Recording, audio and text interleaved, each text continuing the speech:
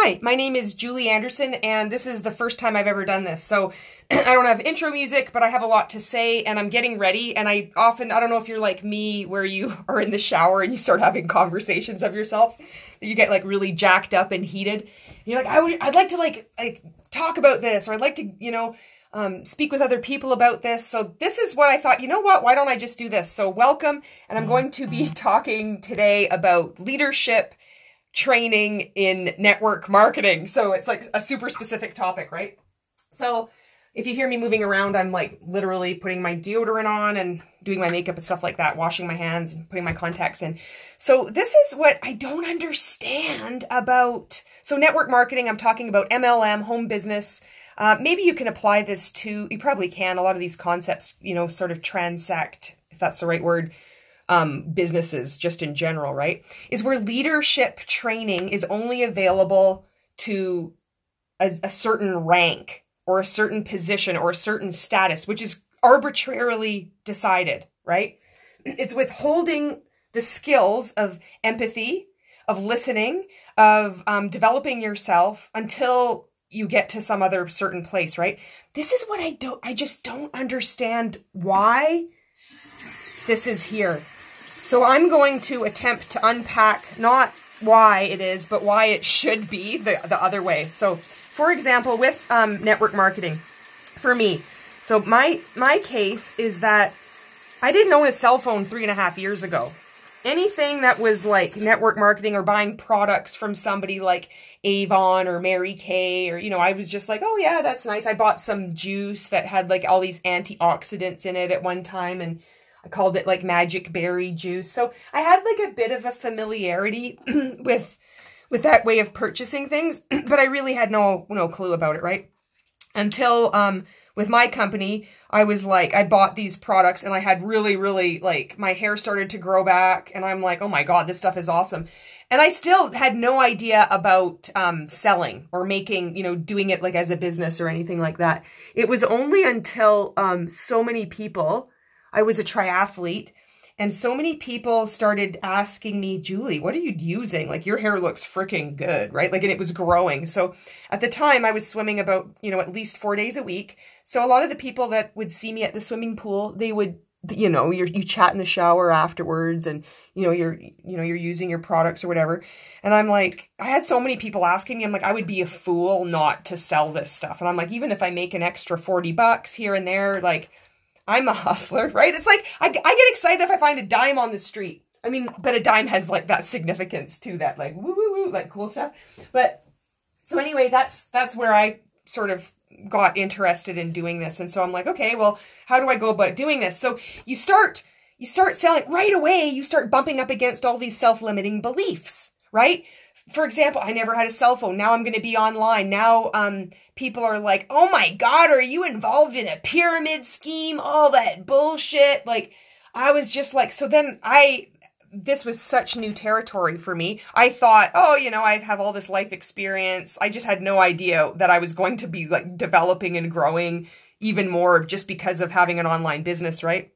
And so then I'm like, oh man. So a lot of my first reaction, on my journey, this only started about just over 3 years ago, right? 3.5 years ago, is then I was very hurt, and I would get very defensive, and I'm like, well, why? And so then I'm like, oh, and at the same time, I was like, I feel like I'm a little spitfire, and I also get really like, I guess a bit retaliatory, but more like I'm going to prove you wrong. So it's not like I'm going to put other people down, but it makes me dig in and just work more, right? To improve myself.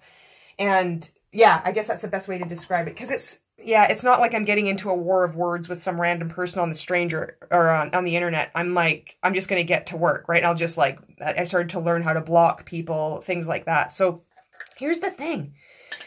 In a lot of these network marketing companies, well, I don't know, I shouldn't say a lot. From what I gather, is that leadership training, like specific leadership training, they'll offer it as like incentive. Like, once you get to this certain level and you can, get this leadership training.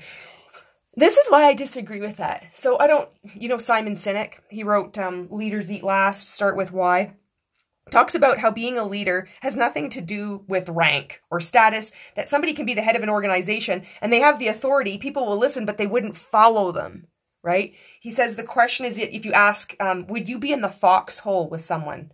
You know, if you're at war and they're like, okay, you got to come in here with me, do you trust them with your life? And if not, it's like, they're not a leader. I mean, that hits home, right? So more on sort of expanding on that is then when, in order to take care of others, or like how he talks about taking care of people to the left of us and to the right of us, moving toward into danger to like serve others, we have to do that self-development ourselves, right? It goes, you can't have personal development without leadership training, because then it gets horribly lopsided and one-sided, and you're missing this big component where people could be serving others and helping, which is what the whole industry is about anyway. Any business is about serving others, serving your audience. You're missing out on that. And I think that it's why personal development is such an integral part of when you're doing any kind of, I think for life anyway, but particular having a freaking home business, you need to start personal development right away. You got to do it. You got to do a little bit every day, because most of us have been around, we have programming. We've chosen to believe certain things about ourselves. We may said, oh, I'm terrible at math. I am awful at doing directions. I'll never be able. We have all this stuff that we've said to ourselves for years and years and years. And for the first time, we're getting a glimpse of a different reality and a different truth. And that can be something like, I can change the way I speak. It doesn't mean that I'm saying, I believe in unicorns and fairies and everything will be amazing. It's not that. That is like, I think that's like first low level contrarian pushing back because you don't want to change, and it's easier to like come up with some extreme example in order for you to stay exactly where you are and not grow, right? I know, because I've done this. But it's more like, okay, you're going to listen, maybe for the first time, and you feel this, it might sting you, it might resonate with you, you may get excited. I know for me, I really get excited about challenging my own bullshit. I find it so refreshing. I love it. I'm like, oh, this is it. I was thinking like this before. I was wrong. I'm so excited. This resonates. It's like a deep truth within me. It's reminding me of something I already knew. That's how it feels like. Let's go. Like, let's roll, right? And I feel like a lot of us get that when we first start our home businesses, and then and also like that continuing culture too, which leadership plays an incredible role in. So you plug in to your group or your company, however it's going to roll out. And if people don't have leadership training until they get to a certain level, they can make all kinds of mistakes, which I did, because I just mirrored and did what I was taught. And this is part of growing. It's not laying blame. It's saying, it's like, this is what I was, so I just didn't question it. I just thought, oh, this is what I did. But when I learned how what my behavior was, it was so damaging, I did change. I pivoted and I actually apologized to everybody. And I like to bring this up. So for example, without leadership training from the beginning, as you start to get clients, you start to even get people who start the business, right? And you're not considered a leader. So here, this is the other thing that I wanted to say, is when like a company is saying, it's like, oh, you're not a leader. You can only get our leadership training that we're offering you when you are this. That's sending the message that you're not a leader. You're not worthy of it yet. And that is the truth. That's the powerful truth that is being ignored. So it has there's no relevancy of whether people should or shouldn't, because most people have their self-esteem isn't so great. It's like it's in the toilet. Maybe that's why they need this personal development. That's why they're starting on this journey. And by that clear message is being sent, by denying somebody, by not giving it to it. Like, why, if you have these resources, why not make a frickin' video and plug it in just so everybody has access to it? Like, you're going to make the world a better place regardless. Like, I think there's like way more other options and ways to incentivize instead of calling somebody not a leader. Like, and then they're like, oh, well, no, why don't you consider yourself a leader? You're all leaders here. You all have the potential. It's because you're sending very clear signals that I'm not worthy and I'm not a leader. That's why. And it's like, it's this stuff that's being unsaid, right? So it's like, where am I going with this? Okay, I'm putting my foundation on right now. Okay. So, let's see. So, oh yeah, you start to attract customers. You start to get people that want to sell. And they start having a business. Meanwhile, you're grappling with this. You know, you're figuring things out. You're doing like training. You're doing some personal development. You're grabbing a book here and there, watching a YouTube video, listening to a podcast, and you make some mistakes. And you're just like, so. For example, this is a powerful one. Is that leaders? A lot of leaders have a very strong desire level of where they want to go. They want to, maybe be at the top of the company, make the most money, have the most customers. It's very like, they're very set. There is nothing wrong with this. Everybody has different, but here's the thing. Everybody has different desire levels. And the way in which you communicate to people is so powerful. And it can either empower people, or it can totally blitz them, just like roll over them like a steam roller, and you're destroying their self-confidence, and you're taking away from your bottom line and the potential to grow your team, right? So saying things like, you should be having, an event every week, and if you're not, you don't want it, and you have the opportunity to be building a legacy business, and I'm so disappointed that you're not doing this. And that does not build culture. It feels good. I mean, I know it feels good to climb on a soapbox and preach, which is why I'm like shouting into my cell phone as I'm getting ready, because I need a freaking outlet. And I think that this might actually help one person out there anyway. If not, it's helping me just articulate my thoughts. I could probably create content with this at some other point, but it feels good to vent, but it's not actually serving your team or serving your clients, because there's people that will have a completely different desire level to you. For example, I was a triathlon coach. I loved doing Ironman races. I wanted to maximize my potential. I would coach athletes who had never done any physical activity, very limited, help them to do their very, very first sprint triathlon. Their desire level was not about winning. It was not about maximizing their potential. It was about getting healthy and having a challenge that was really, really big for them. I would deal with athletes that I would coach completely differently than what I was doing when I first started my network marketing business. And so what I was doing, I'm like, so here's the thing. I was like, you got to do this, and if you're not, like, you're making excuses, and I was such an asshole. Like, I really was. But I thought that's what you were supposed to do.